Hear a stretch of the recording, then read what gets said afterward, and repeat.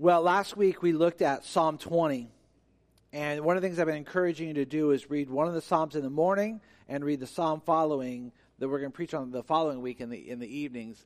And so in the mornings this week, it'll be Psalm 21, which I'm preaching on this morning, and then next week the Psalm's going to be Psalm 44, and you're going to see some similar themes there, and so be reading that. But last week we looked at actually Psalm 20. And then this week we're going to look at Psalm 21. Now, this doesn't work with all of the Psalms, but I tried to make a point last week is that the Psalms aren't just in random order. Sometimes it can feel like the Psalms are in random order because it's not a narrative. It's not a letter like maybe Paul writes a letter to the churches, and so it feels like a letter. It feels a little more like thrown together, but actually it's not necessarily thrown together. It's actually structured. And so very, very frequently, actually, if you're reading one of the Psalms, if you read the Psalm before it and the Psalm after it, you'll find very similar themes. And one of the things we saw in Psalm 20 is that we see this king and somebody on behalf of the king that's calling out for the king in the day of trouble.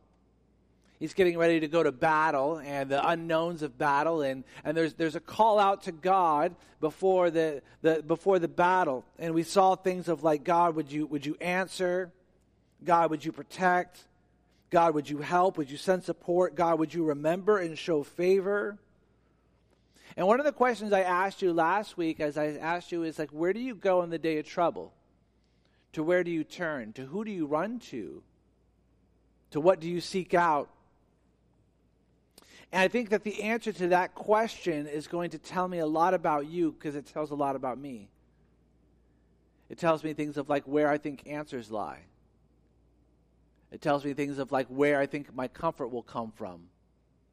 I think it tells me where my strength is. Because when we're in the day of trouble, we run to the place we perceive to be our greatest strength. It lets me know where you think your deliverance comes from. And where you run to and who you run to or what you run to in the day of trouble will ultimately tell me like what you think saves you. And so last week even I said, well, you think about your last day of trouble. Maybe you're in that day of trouble right now. Where did you run to? Because where you run to was going to tell me a lot about where you think your salvation comes from. And we looked last week as the psalmist ran to God and to community. And what we're going to see this morning is we're going to see the other side of that prayer. Now, because of the ways the Psalms are structured, it's not necessarily the prayer that came after the battle.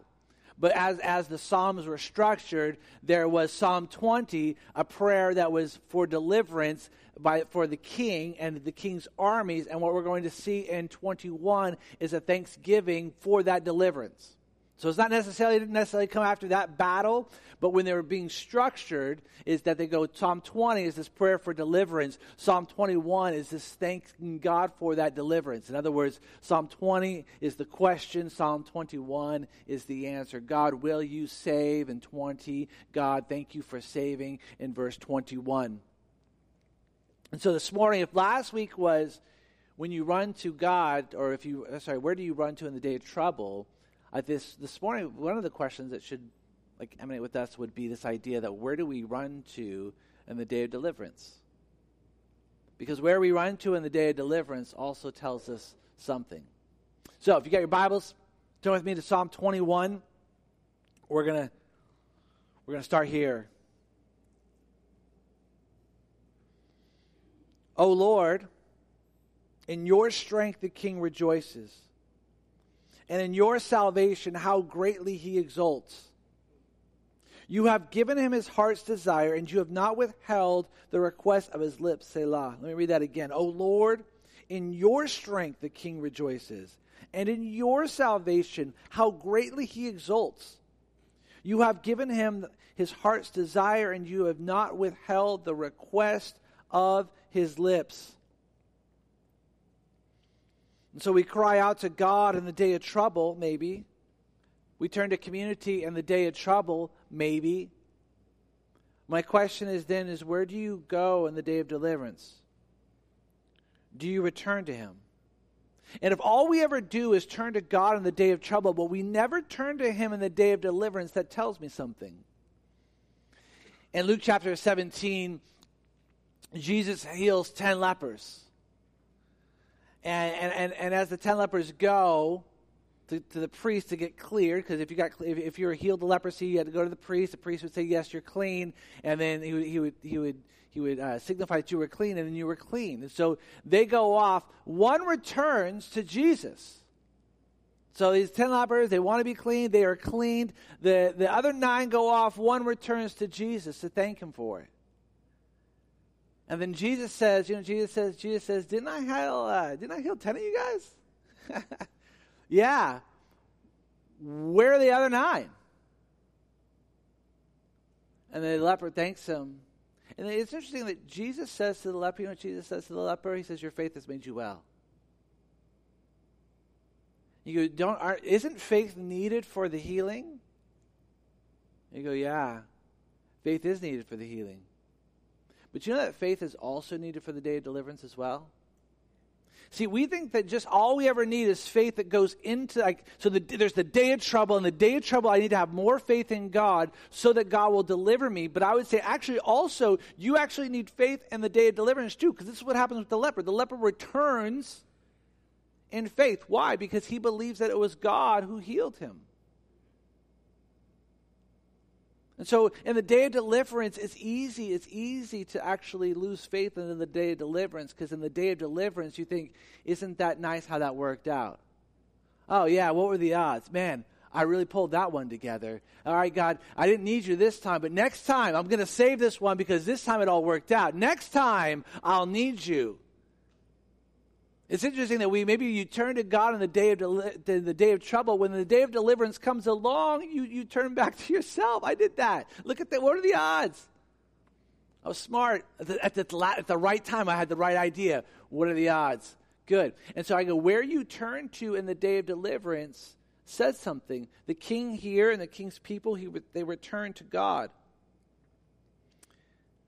I've been in ministry long enough to know that there's a lot of people that just turn to God in the day of trouble. And so they'll come to church, and it's actually, by the way, it's a good thing. It's a good thing. They'll come to church, and they'll go, things aren't going well. And we'll talk. What's going on? Tears. I just need God to intervene. Great, good. And then God intervenes, and then they don't return to church for like 6 months until the next day of trouble, and then they come back. And what I would say is, I'm glad you came back. I really am, because it's really, really good to turn to God in the day of trouble. But if all you're ever doing is turning to God in the day of trouble, and you're never turning to Him in the day of deliverance, you're always going to have this really shallow, like not a very meaningful relationship with Him. I mean, you think about your good, meaningful relationships, right? Your good friendships. You think about the highs and the lows, the peaks and the valleys. You're always seeking each other out. Why? Because you desire to be with each other. But have you ever had that friend or that person, or maybe you are that friend, like the only time they call you is when they need something? And now with caller ID, you're like, okay, all right, okay, what is it this time? What is it this time? Hey, how's it going? Good. So what'd you need? What? What do you mean, what do I need? Well, you only call me when you need something. What do you need? I just wanted to say hello. That's it.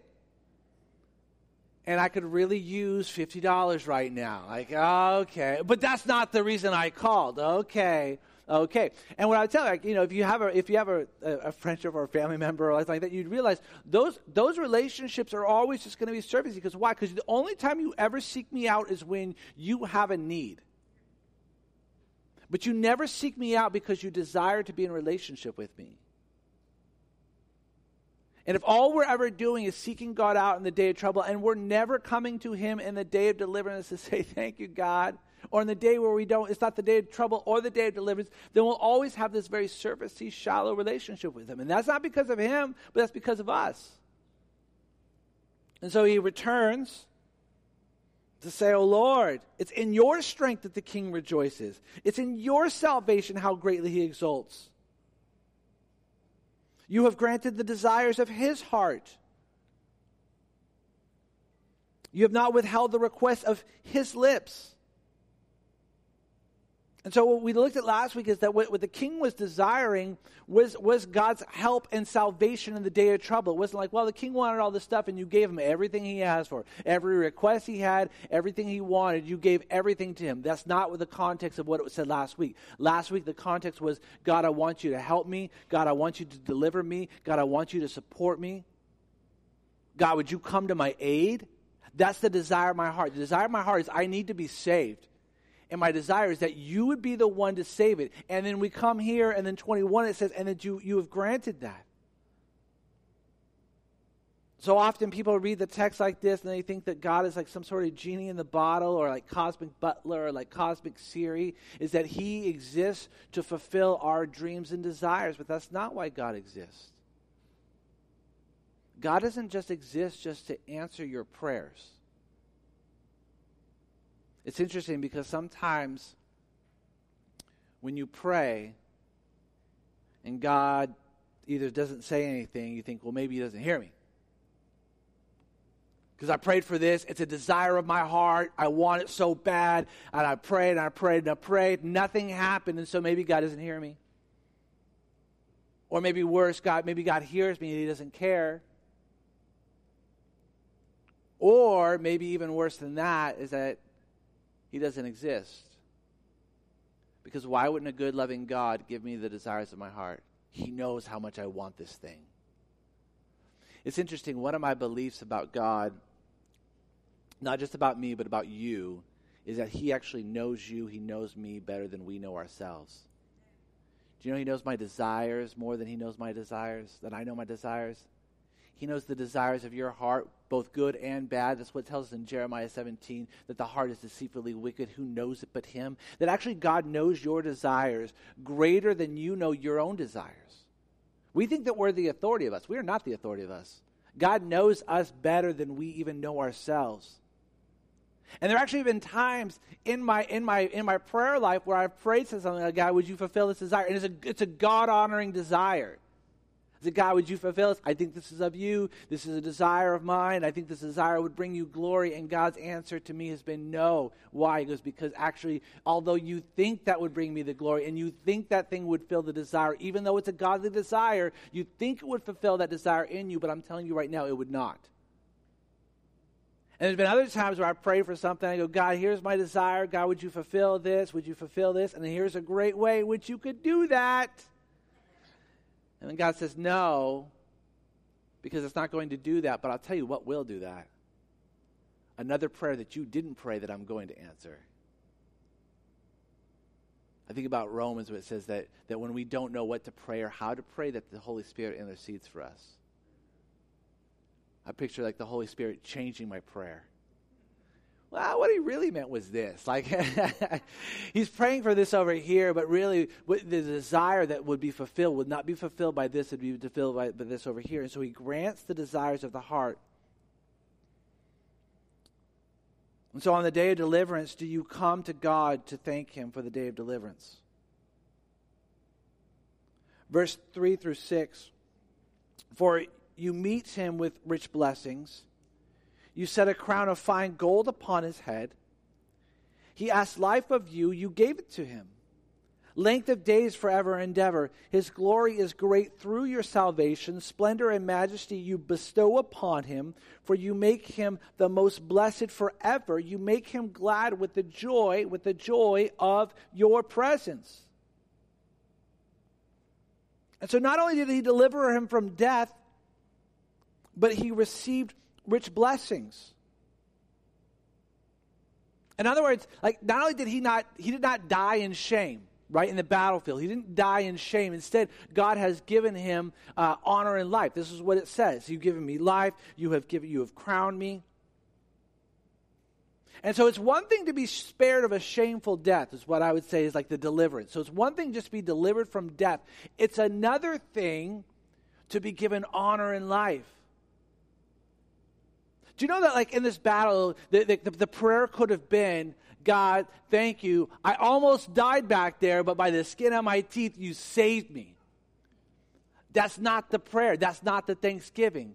It's, God, not only did I not die in shame, you have given me life and honor. Not only have you delivered me, but you have given me your, as it says here, your rich blessings.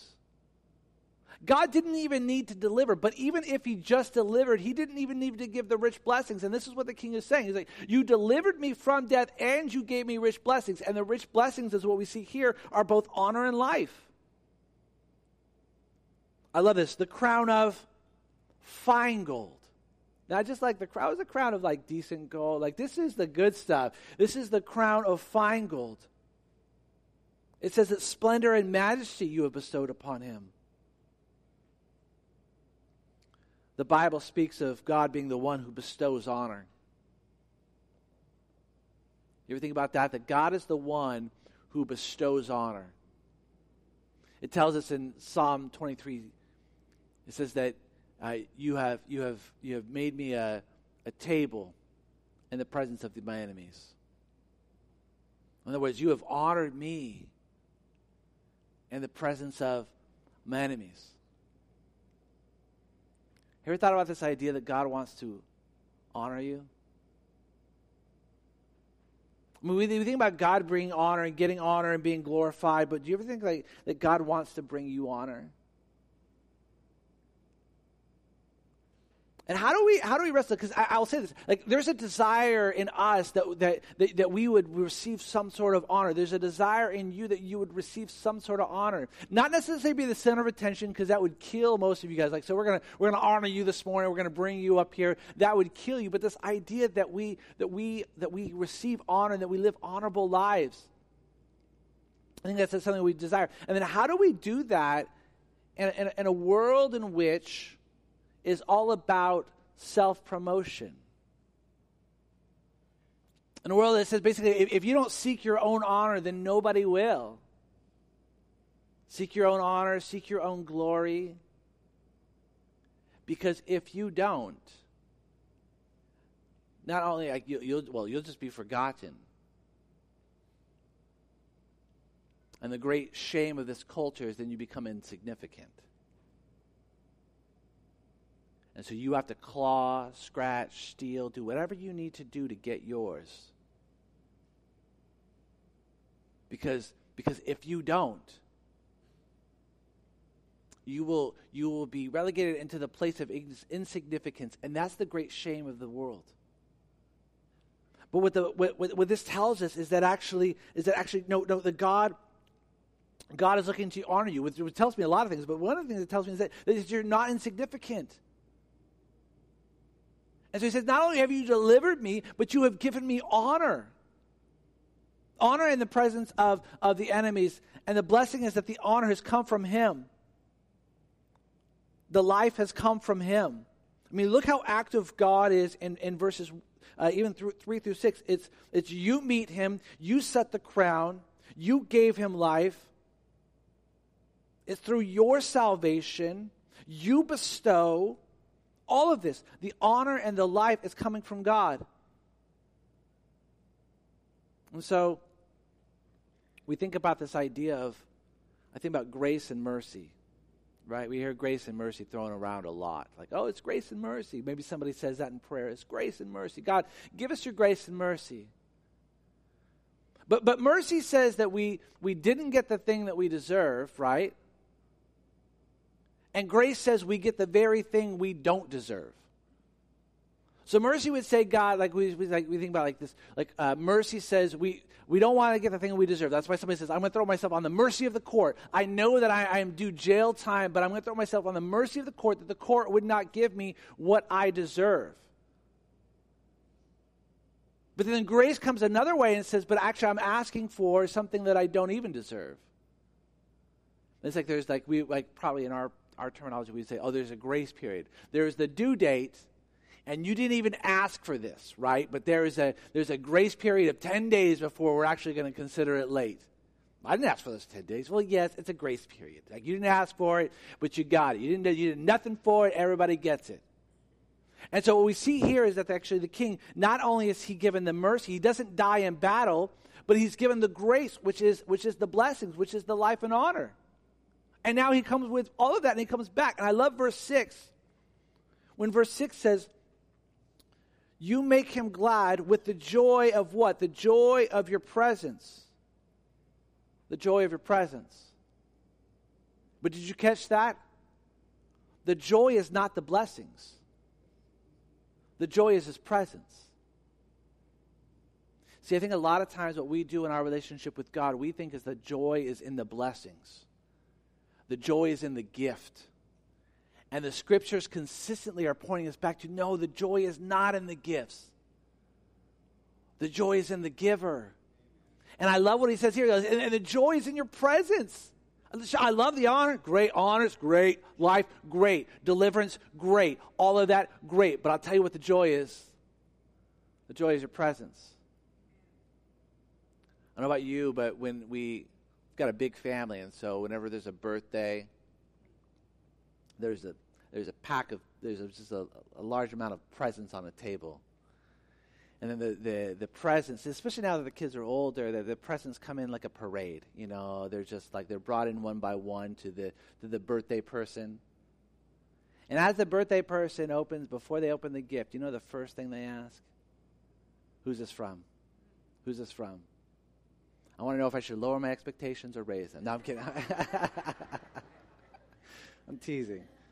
Right? Because I want to know. I want to know, where is this present coming from? Because that's going to say something to me. Because the gift matters, absolutely. But what I want to know is, from whom does it come?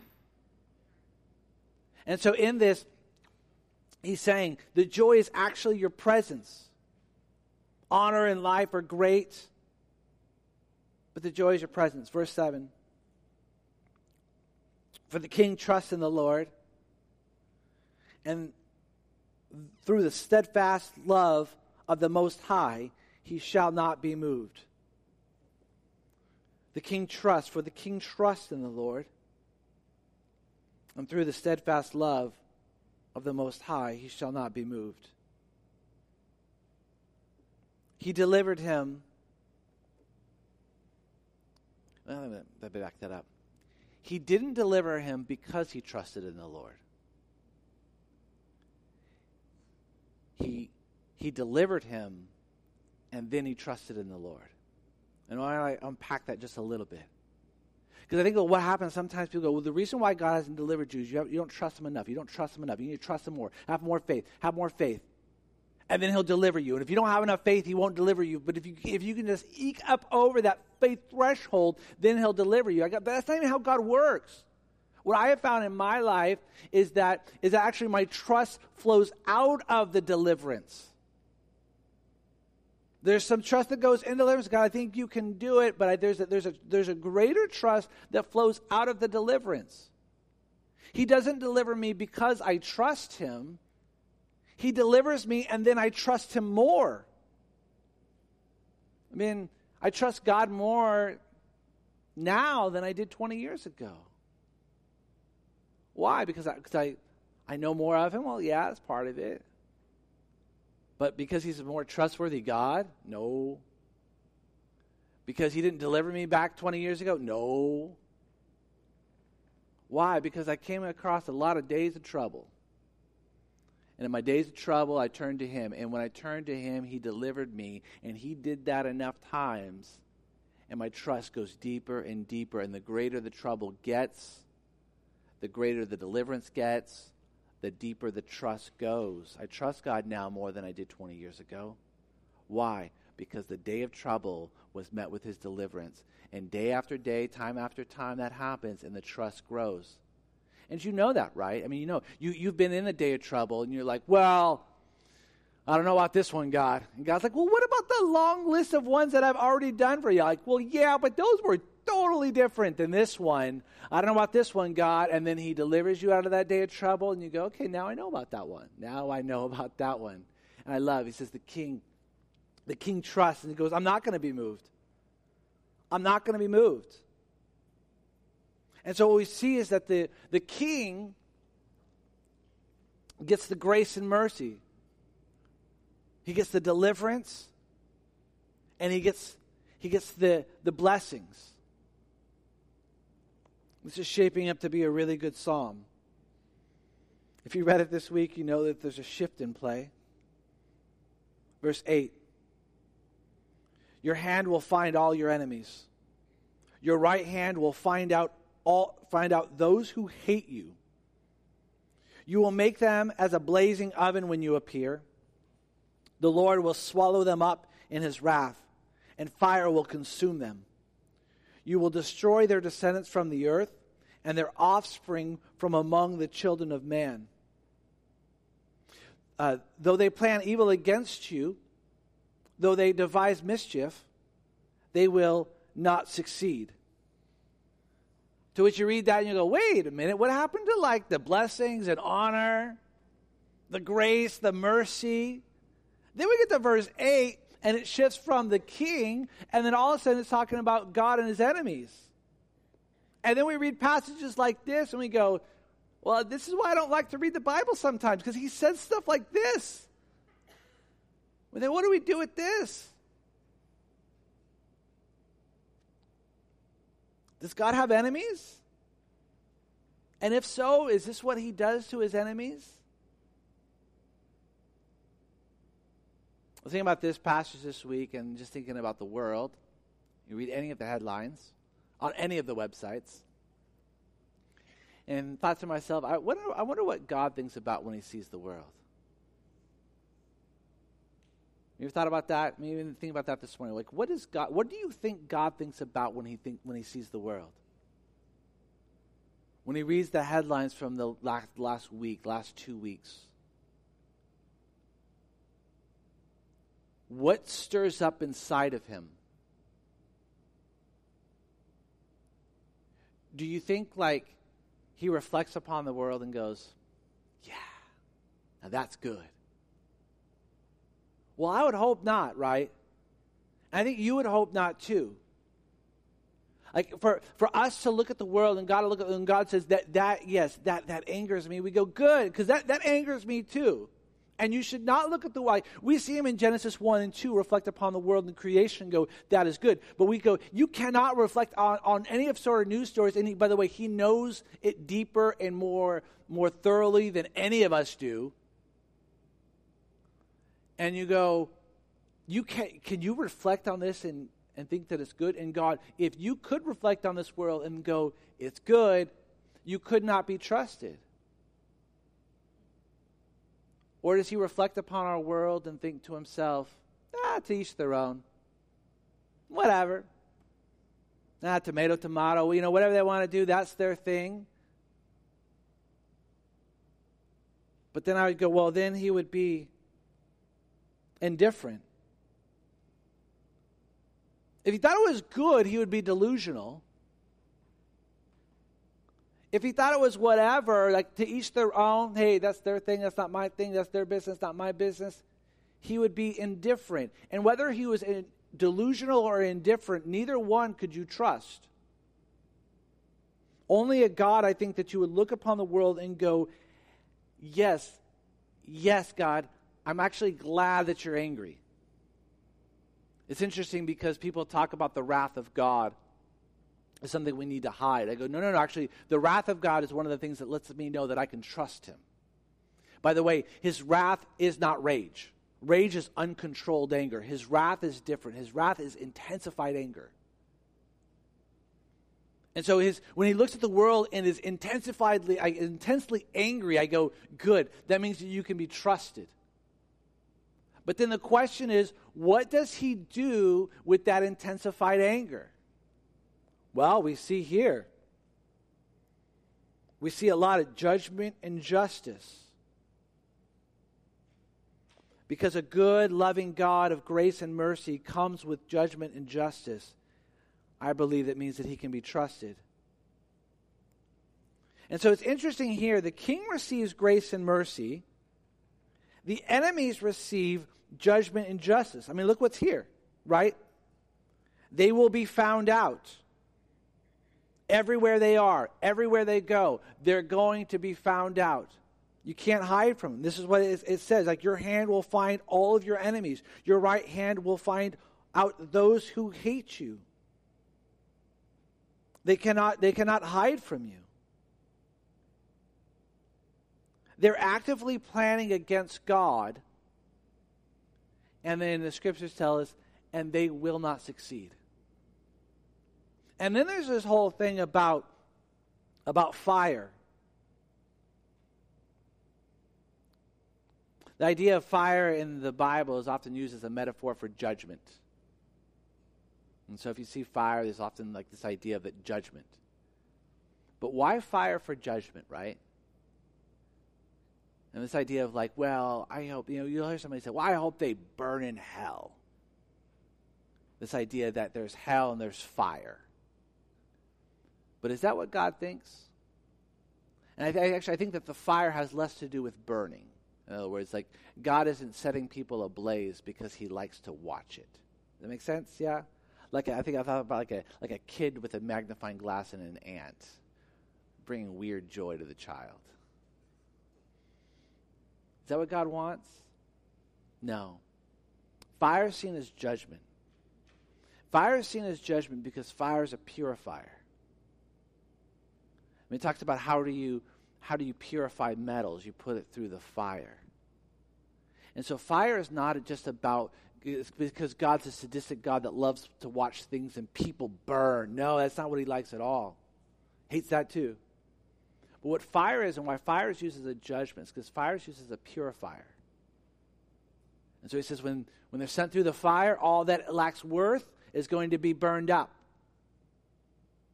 But that you would survive the fire means that you have value.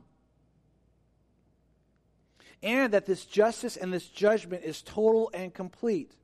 So not only will they not be able to hide, but this is, I think, what's behind the generation thing. It's like not only is the judgment and the justice coming, I'm going to find them everywhere they are, but they're going to be total and complete. Time and space. I'm going to wipe it out. And so it's really interesting when we get to 8 and 12, and we get justice and judgment. Like 1 through 7 is a lot of grace and mercy, which we love. Then 8 and 12 come along, all we get is justice and judgment. And then verse 13 comes along. Be exalted, O Lord, in your strength. We will sing and praise your power. And so he talks about his grace and his mercy. He talks about for the king. Then he talks about his justice and his judgment for his enemies. And then he ends the whole thing by saying, and we praise you. God, be exalted. If I'm going to be honest right now, in the Christian church in America, what we do is we praise God for his grace and his mercy. But his justice and his judgment, we are embarrassed by it. Well, let's not talk about that so much. Let's hide that away. Let's talk more about his grace and his mercy. It's interesting. We find pride and glory in his grace and his mercy, but it's his justice and his judgment that we are somehow ashamed of. That we feel like it's like a clause that somebody will find out once they become a Christian. And it's interesting because the world will actually say, but isn't, like, I read a God of justice and judgment here. What do you do with that, Christian? Like, well, context. I go, well, no, it's his judgment and justice, yes. It's his grace and his mercy with his justice and judgment, which is why he can be trusted, which is why he is glorified, which is why he's exalted, which is what the psalmist says. The king receives grace and mercy. The enemies receive justice and judgment. And so then we're left in this last place of, and so where do you find yourself? If the friends of God receive grace and mercy, and the enemies of God find justice and judgment, where do you find yourself? Do you resonate with 1 through 7? Or do you resonate with 8 through 12? And what I find for most, even Christians, what they think is like, well, I'm some sort of verse in between. I don't know. Like I don't necessarily feel like I'm a friend of God, right? But I don't feel like I'm an enemy of him either. Which is interesting because I'll talk with non-Christians, and for the most part, if you're here and you're not a Christian, and I hear this a lot, which is like, well, I'm not an enemy of God. I'm not like actively opposing him. I'm not going against him. I'm just doing my own thing.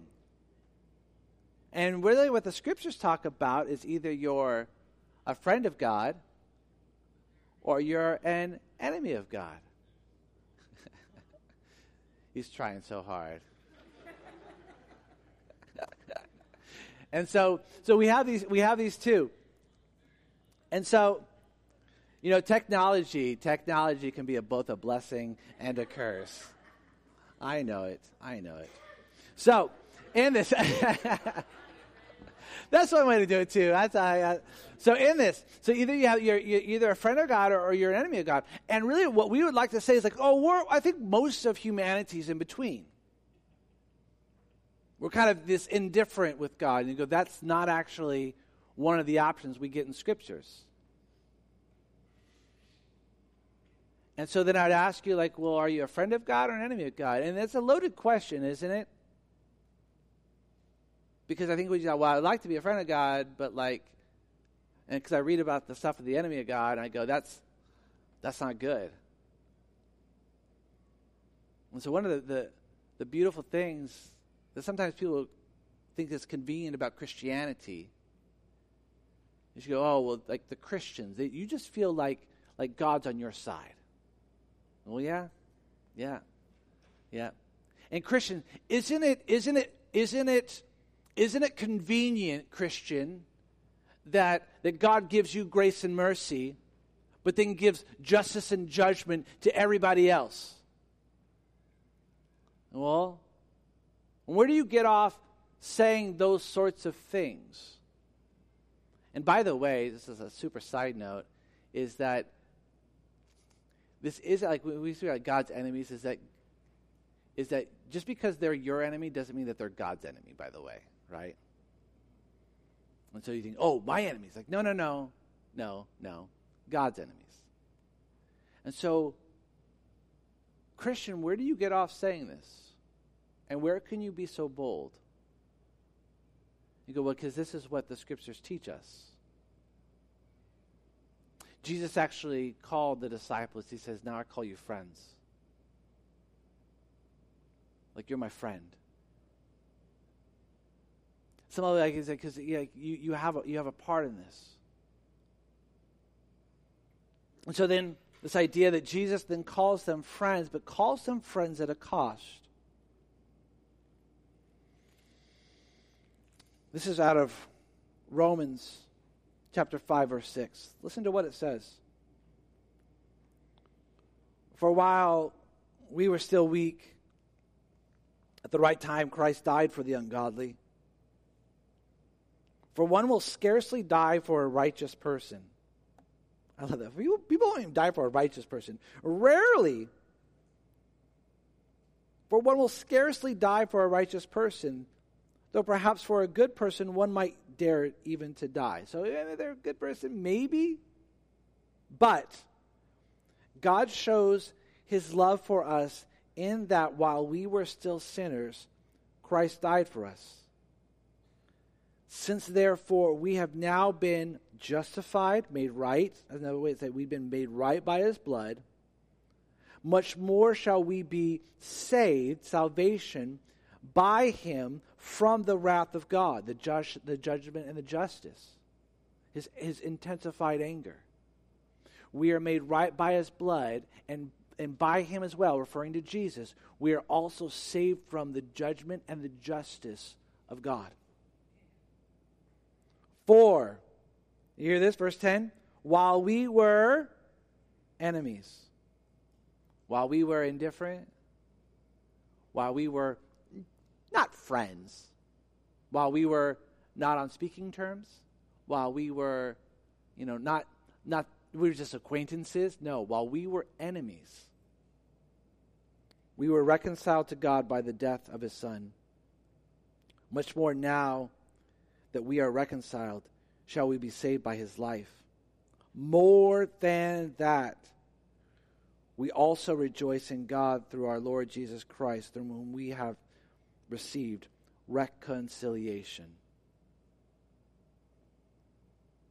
And so we get to this, and we go, why would we, on the day of deliverance, receive grace and mercy? Because those that are in Christ belong to Christ. And they are friends of God. And those who don't are enemies. And against the enemies come the judgment and the justice. But the beautiful thing about the cross and about Jesus is that what he did was he bore the judgment and the justice of the Father. The Son bore the judgment and the justice of the Father so that grace and mercy could be offered. That's why he's not just a scandalous God. If all he does is just go, you know what? Forget the judgment and justice. Grace and mercy for all. He's a God who cannot be trusted and a fraudulent God. But because he bore the judgment, because he bore the justice of God, in order to offer the grace and mercy, he's a God that can be trusted. And that's why we worship him, for both of those, for both his grace and his mercy and his judgment and justice.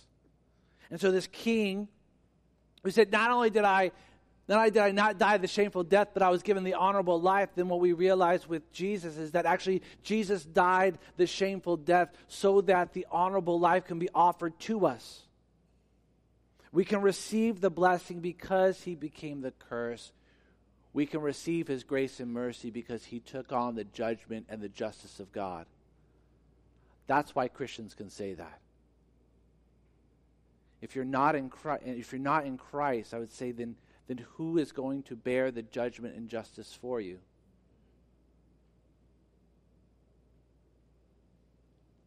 My encouragement to you, if you're a Christian, that you would thank God for his deliverance of you. I think so often we just go like, yeah, God, like we become kind of like, what have you done for me lately kind of God? What have you done for me lately? Yeah, but what have you done for me lately? Even maybe this week, if you're a Christian, you reflect on the day that you were an enemy of God, and you say, God, thank you for delivering me. God, thank you for saving me. Jesus, thank you for bearing for me the justice and the judgment of the Father so that I could receive the grace and mercy. Thank you for dying in shame so that I can live an honorable life. If you're not a Christian, I would encourage you to let what Jesus did for you on the cross, bear your judgment and your justice so that the grace and mercy of God can be extended to you. If that is you, I would love to pray with you. I'd love to walk you through that. And if you're not ready for that's okay, but I want you to think about then who will bear your judgment and justice. You want the grace and mercy of God without his judgment and justice. And I'm telling you that Christ will give you both. It's not just about where we go to on the day of trouble that shows our faith, but it's about what we do with the day of deliverance that shows it as well. I pray that we would be a community that displays the faith of God not only in the day of trouble, but in our day of deliverance. Let's pray. God, we thank you for your word. We thank you for your power. We thank you for your grace and mercy. And we thank you for your justice and judgment. You are worthy. You are good. You can be trusted because it is there. Because you see a broken world and have decided to offer grace and mercy, but Jesus, that's by bearing the judgment and justice yourself. And so we thank you. We thank you that you are a God who has offered us salvation. You'd offered us deliverance. and blessings. We pray that we would live the honorable life, and we just thank you that we can even live the honorable life, Jesus, because you died the shameful death.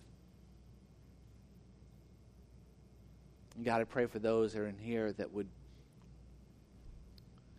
I would pray that they would move from enemy to friend. Pray that they would move from enemy to friend. That faith would lead them. That you would lead them, the Spirit, you would lead them from enemy to friend. That while they were still in their rebellion to you, while they're still in their rebellion to you, Jesus, you died taking the judgment and justice so that grace and mercy can be offered. We love you. We pray for these things in your name. Amen.